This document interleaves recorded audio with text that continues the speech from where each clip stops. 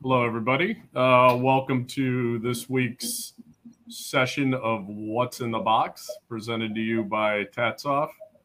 And I'm Harry McCullum, along with Mark Taccolini. How you doing today, Mark? I'm great, thank you. Yeah, we're going to try something a little bit different today. We want to give you guys a preview and sneak peek somewhat of the up and coming release that we have. That'll be in early October. It's our 9.2 release, and maybe Mark, we just talk a little bit about kind of some of the major themes.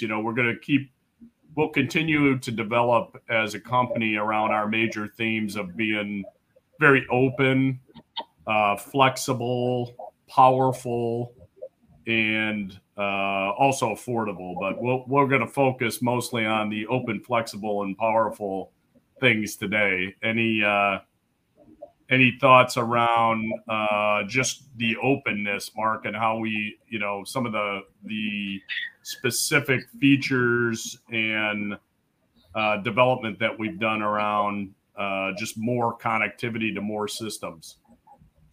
Let's start with some good news. The 9.2 will be a minor release on top of 9.1.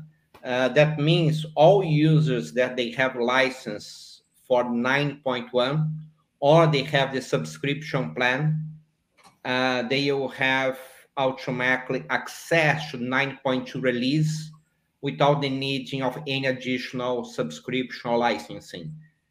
And what we did on 9.2 is on our 9.1 release last year, we put many tools to do the checkboxes that you described: open, flexible, reliable, and affordable. But when you go to develop projects with that new concept that we're going to explore today of unified namespaces, where you have many applications sharing data, it was possible to do, but frankly, little hard work in some scenarios. So in the 9.2 release, we create lots of tools to enhance the product in general, but more specifically to projects with that architecture, with lots of data exchange, distributed architecture, or integrating data from different applications. All that scenarios you can put very, very easily with the new tools in 9.2. Yeah, the whole concept of the new asset modeling, or the kind of the redoing of our asset modeling, and then what I call auto discover of different tags and different models within external data sources really gives us a much more kind of plug and play with many, many different systems. And then it gives us a mechanism to connect to pretty much unlimited systems. So yes. It really opens us up further and gives our customers, our end users, our integrators, our OEMs, just powerful tools to build Industry 4.0 applications. I think it's some really good stuff. So, yeah, in fact, in some point, should start calling 4.1 because it's really new stuff that wasn't available before. And I'll try to explain what you call unified namespace before we jump in some details. Yeah. On the old SCADA times, we have tags, and at some point we organized tags in data templates. That was great. But very soon with the 4.0 becomes the need to have strong asset modeling, where I have my organization, my machinery, my data, nice and beautifully organized in an asset model. And many vendors, they put great tools for asset modeling and many standards on that. But then the real worlds, a little problems start to happen. You cannot really put all data in one tool. To really leverage the 4.0 or 4.1 industry, you need to be able to have that data organization very easily going across applications, across networks, and making each components on that asset model very easy to add, replace, or modify without having to play around defining connections and bindings on all other applications. Yeah, no, and the way we've implemented it, where we're not necessarily dictating the model. No. Right? We're saying you can have different models, and we can make use of the models you're already using. You know, exactly. And because it's not the full release yet, just a preview, just the teasing, you can use our new asset modeling tool, and all the definition of the assets be on external applications. And all the maintenance of that definition can be on those external applications, and not only one. You can use our asset modeling tool just to be doing the integration and keeping the asset definition in the remote tool. So with the 9.2 release, you can define a more strong asset model using our own tools. We did enhancements on that to our own support to create that models. But we also create tools to keep the data definition to its stewards, to who owns and manage that data. So you can do your application not having to replicate or duplicate. That's the data definition. Yeah, I think that flexibility is really something that I know you're a big believer in, and I think that is one of the main reasons that people are using our platform, are going to continue to use our platform for some of these more advanced applications. Yeah, and they're going to hear us a lot in publish our documentation, that concept of have a unified namespace across distributed applications, no longer distributed networking. We have that also, by the way, but the challenge now we are working, the 9.2 was big step on that, is to allow that architecture to more easily connect across applications as well, not only network layers. Yeah, and I think, I don't know, you want to dig into any other? I think our major theme is around the unified namespace and the connectivity, more connectivity that we're providing in 9.2. Anything else you want to kind of? No, probably let's start opening some of the topics. Yeah. On how that concepts that are going to talk more about that concept in future videos. But let's see how that concept will be implemented in that new release. So I'm going to share here some documentation that's not yet publicly available. It's our draft area connected with the 9.2 release. And you should be seeing now my asset modeling page, Harry. Yeah, we got it. Perfect. So those are 5. That's not all that's in 9.2, but we did pick up those to be the top 5 items, all related somehow to that concept of the unified namespace and distributed applications.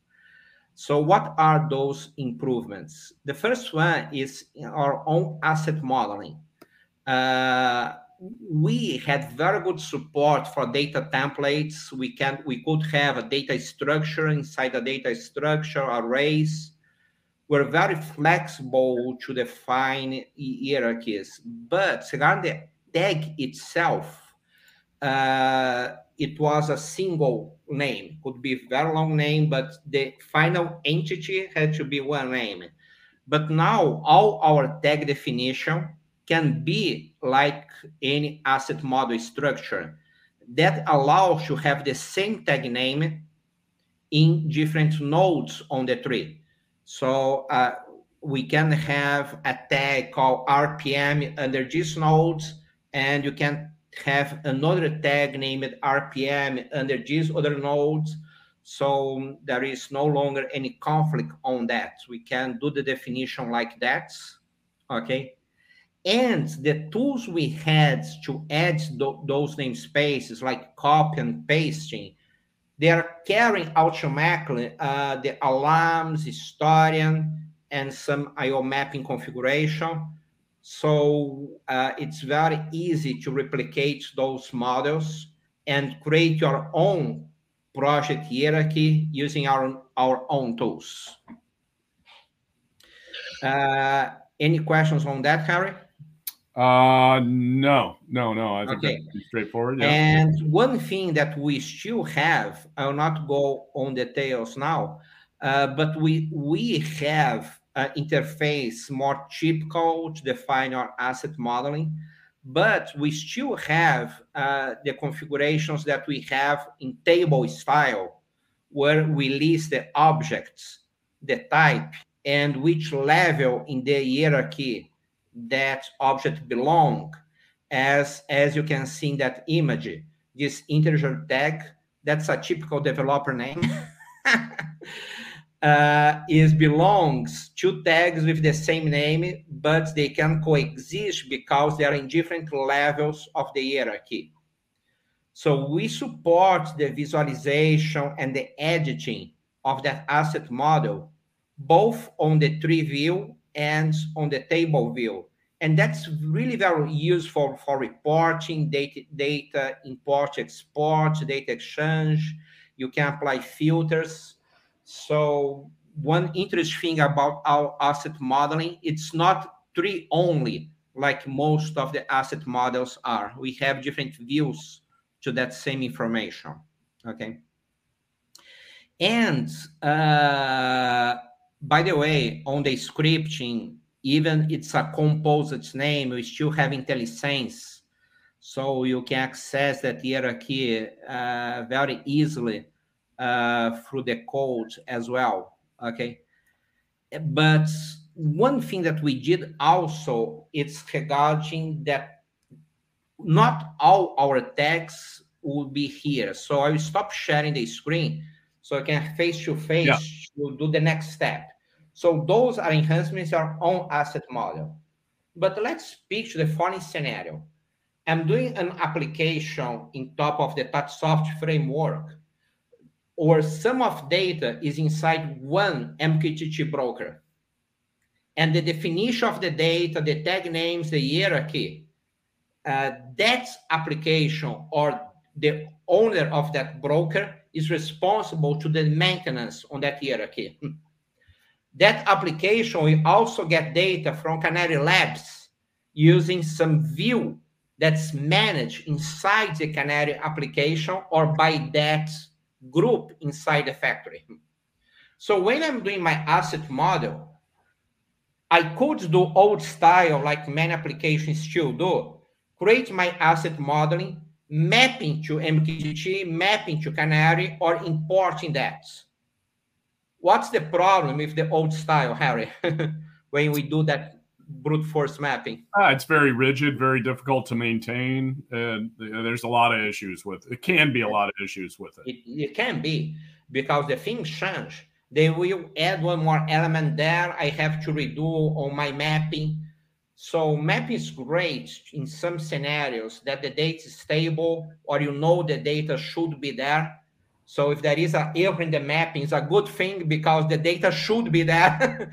So you want to know there was an error in the mapping. But for many scenarios nowadays, you don't want to do that. You want that this subsection of your namespace comes right away from MQTT broker, right away from Canary, and different pieces and parts from namespace. We are just browsing and using right away with no replication their data models and their hierarchy. So that's the concept. Yeah. So let's go back to view what we did.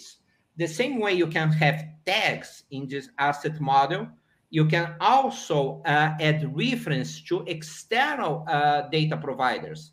So if you can add, let me show examples of syntax here. You can add assets that are in another hierarchy, whatever that hierarchy is, MQTT, Canary, ControlLogix, OPC UA. You are going to support many hierarchies on that. And what does happen when he's going to expand these nodes, he will expand showing the properties on the remote assets, not from our own definition. So essentially that tree on the runtime will be dynamically created according whatever is that subset of the asset model there. Nice. Yeah. So leave the data, leave the model in place, just really provide a window and then provide access to it for application development. So one concept to be very clear on our platform now, when you need to connect to external data source, we have two ways, and there is no right or wrong. Depends on the type of the data, both are applicable. In some cases, you create a local entity, a local tag, a local data structure inside Statsoft, and you do the connection to read and write that data from its data source. Mm-hmm. And you can even import the definition, but essentially, after import that definition, I hold the keys for that definition. Yeah. I have that instance defined in my tag model with my connection with the external data source.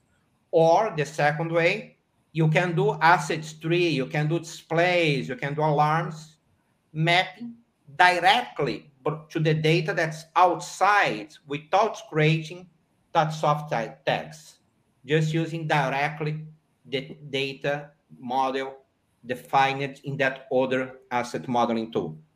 Okay. And what are the asset modeling tools? Can be many. Right away, with the release, we're going to support Canary Labs, OPC UA, another Factory Studio application, ControlLogix with Auto Discovery, and MQTT. Yep. And there are more to come. Essentially, any application, software, or protocol specification or standard that can define tags or data structure can be included in our asset model, okay? And frankly, to the people that are looking at this presentation, if you know already tools that have like features like that, please let us know, because we believe that's really some new concept to be able to bypass tag definitions and use right away the data where it sits. I think we are really leading that new strategy. Okay. Yeah, and I think, for sure, combining that capability with, the tools that we provide for application development is something that's fairly unique to us. And what's the concept we have to create that was new? We have even months debating a name inside the company. Yeah. So on the end of the day, we finally select tag providers to that new concept. But it was many months deciding what to be, because it was a new concept. So tag provider, when you think about an obvious name, is exactly the concept we created to allow you define not communication drives anymore. We had that, we still have that, but that's on the past. The tag providers are the data source is not only for the data, but also for the definition of the data, the structure of the data. We will create the application based on the information those external systems they are providing to us. So today it's not a training, but we have a new session in the software configuration around tags that are which providers are you using to give you access to their definition. Okay. And once those providers are defined, you can using alarms, display, store, and right away without having to do any importing or any tag definition. So that's the new concept for the ones that are familiar in our products. We added that we call tag providers. Let's keep moving, Harry. Yeah, let's keep moving, Mark. That was good. Yeah. So what tools we added? When you start doing that, it's great to have native integration with some applications. So in this release, we are doing a very powerful integration with Canary Labs. And I will not go in all the details on that, but we are using API level communications of amazing performance. If you have a Canary application, we can go right away in top of that. And in 3 days from now, we repeat that on the end.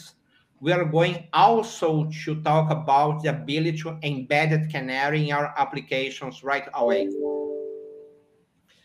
But the details will be in the next presentation. Do you agree, Harry?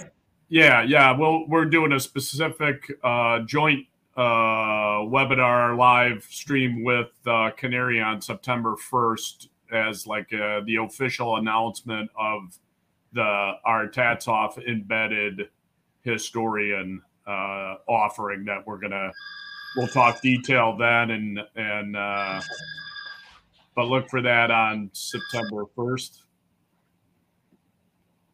That'll be, we'll do a joint presentation with us and Canary Labs, and we'll highlight the features of the embedded offering along with we'll show the software a little bit and what you get and different price points and all that kind of stuff. So exactly. So Canary Labs is one of the tech providers we have, but in addition of that, we did specific tools to enhance the performance and give more options to work combined or in top of Canary Studio. We also did some very nice improvements around our MQTT, specifically the Spark Plug-B supports. So we create a very nice simulation tool. So if I'm doing application that I need to create 15 nodes with 100 variables in each node, we have the simulation tools. We have an embedded broker. So again, on doing our development, we don't even need to use an external deployment broker because we have a full embedded one broker only, not only the simulator. So, and we did a specific interfaces to Azure. Azure is not exactly MQTT standard. They had some specific APIs. So we did that enhancements as well. And finally, we did lots of enhancements around our OPC server. And specifically, we did replace completely our previous OPC engine. We still will support to be compatible, but we have a new OPC server, a new OPC client using the most complete security standards on OPC UA. All new OPC UA 7 clients, much easier to do the configuration with diagnostic tools and securities. And of course, those things, all of them, they are connected. If I'm doing asset modeling, we can have the tech providers, the MQTT, the OPC UA, being part of this new tech provider technology. So all those things, they are combined together. Any comments here, Harry? Just that we had gotten some feedbacks from specific customers around, taking our OPC UA technology kind of the next level. So we went out and found a good partner there and embedded their engine and built our connections around it. So it is just more, we've got easier to configure and more robust, I think, is the big message there. And it gives us something to build on for the future with OPC UA. Oh, and talk about one last concept, Harry, about being open. With this release, we have also a new open interface. So we can, and frankly, even another company can very easily add new tech providers. Oh. If there is a Storium package or there is some sort of application that has some data modeling, with this release, in addition to those 5, 6 we are putting out with the release, it's very straightforward to add one more tech provider to this architecture we described. Okay. So we can do those. And we'll have kind of a lineup of what's coming next, but yes, we also provide an API for that. Definitely. Oh, great. And we have already, in fact, I'm not giving the hints today, but we have more too that are aligned to be put out right after the release. Okay, great. Yeah, no, that's good. I didn't realize we were publishing the API, so that's great. Good. How about you want to say just a little bit maybe about the ControlLogix? Yes. The ControlLogix, which was not even listed on the main topic, is very important because to be able to put ControlLogix as a tech provider, we have to have a very easy way to do the inspection of the variables, the ControlLogix. We had in the past the ability to read the L5K file and import the tag definition from ControlLogix.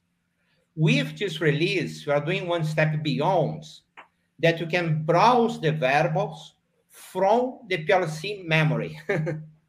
We don't need the L5K file anymore. We can connect directly and find what is on that device, including the UDTs, include the user data types. Nice. And we can use that interface with ControlLogix, not only in that new tech provider feature, but also to help you to the configuration on our previous communication driver. So everything that we're doing right now regarding external devices, keep in mind we are going to have those 2 ways to access. We still will have the mapping, the device driver communication protocols, style configuration, and to some of them, we also will provide the ability to directly leverage the other application data. And ControlLogix is a perfect example because we'll be able to browse and do discovery in PLC stations right away, doing communication with the device. Nice. Yeah, that's powerful. That's good stuff. Yep. All right. And Harry, I think it would be very good to point out that we're going to have 2 presentations with more details on that. One that will be in October when you do the full release. Yeah, the 9.2 kind of rollout where everything it'll be a little more formalized and we'll show some of that off. And there are some news there. For instance, one thing that's not even listed there, those tech providers then can be used as very easily as a Storium provider right away. So when you talk about integration with Canary, not only will you have the embedded, but if you have a Canary, very, very easily, we can run in top of existing Canary systems as well. But for new systems, we have some news, Harry. Talk about now our events. What we are going to have for new applications. September 1. September 1 is our announcement with Canary of our embedded product. That is our September 1 announcement, where we'll let everyone know we're going to start to embed and offer the Canary Historian as a option for logging data. So now, right out of the gate with our software, you'll get an embedded Canary Historian. So best And world I there. heard a rumor in the market that to some number of tags, it's even free. Yes. Would that be true? Hey, you're giving away all our secrets here, Mark. I don't know. I heard about. If you want to know the true information, join on the conference. Yeah, there you go. There you go. So yeah, there'll be some level of tags offered. Yeah, free. That would be very, very interesting, Neil. It's just not a marketing. There is some really good information that we're going to share on that conference. Yeah, I think one of the other really exciting, so the included, there's going to be a certain number of tags included, which it's probably already out there. And then, yeah, it is. But I think the more exciting thing is you can go to an unlimited. Oh, yes. Unlimited historian, embedded Canary Historian for a very affordable price, which we'll announce on September 1st. So yes. And the other events will be likely first week of October, and we'll release the exactly date soon. Yeah, we'll do the official. We'll have a date out there first part of October for the 9/1, kind of the first intro webinar, and then we'll do some follow-ons to that to dig in a little deeper to show you guys some of these features in action and give you a better feel for what you can do with them. So. I think that's good, Harry. Yeah. All right. Yeah. All right, Mark, thank you. And look for us in a couple weeks. We'll come out, we'll publish what the topic of the day will be. And 2 weeks from now, we're looking at September 8th.